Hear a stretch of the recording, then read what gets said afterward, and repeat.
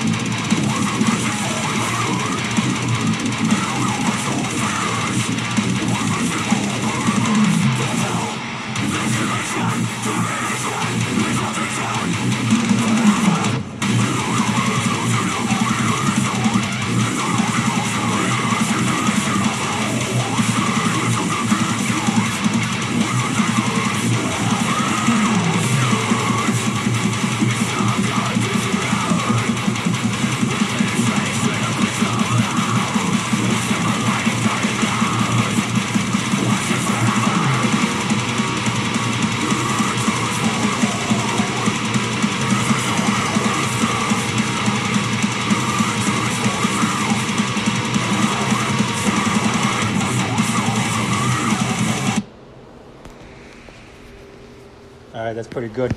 I notice a lot of death metal bands are really reaching back into making music for people who like death metal in recent years, and I'm liking a lot of everyone's new albums, and so that's pretty cool. Alright, well, I will talk to you sometime soon, and again, email me at theadamfromny@gmail.com. Alright, have a good day.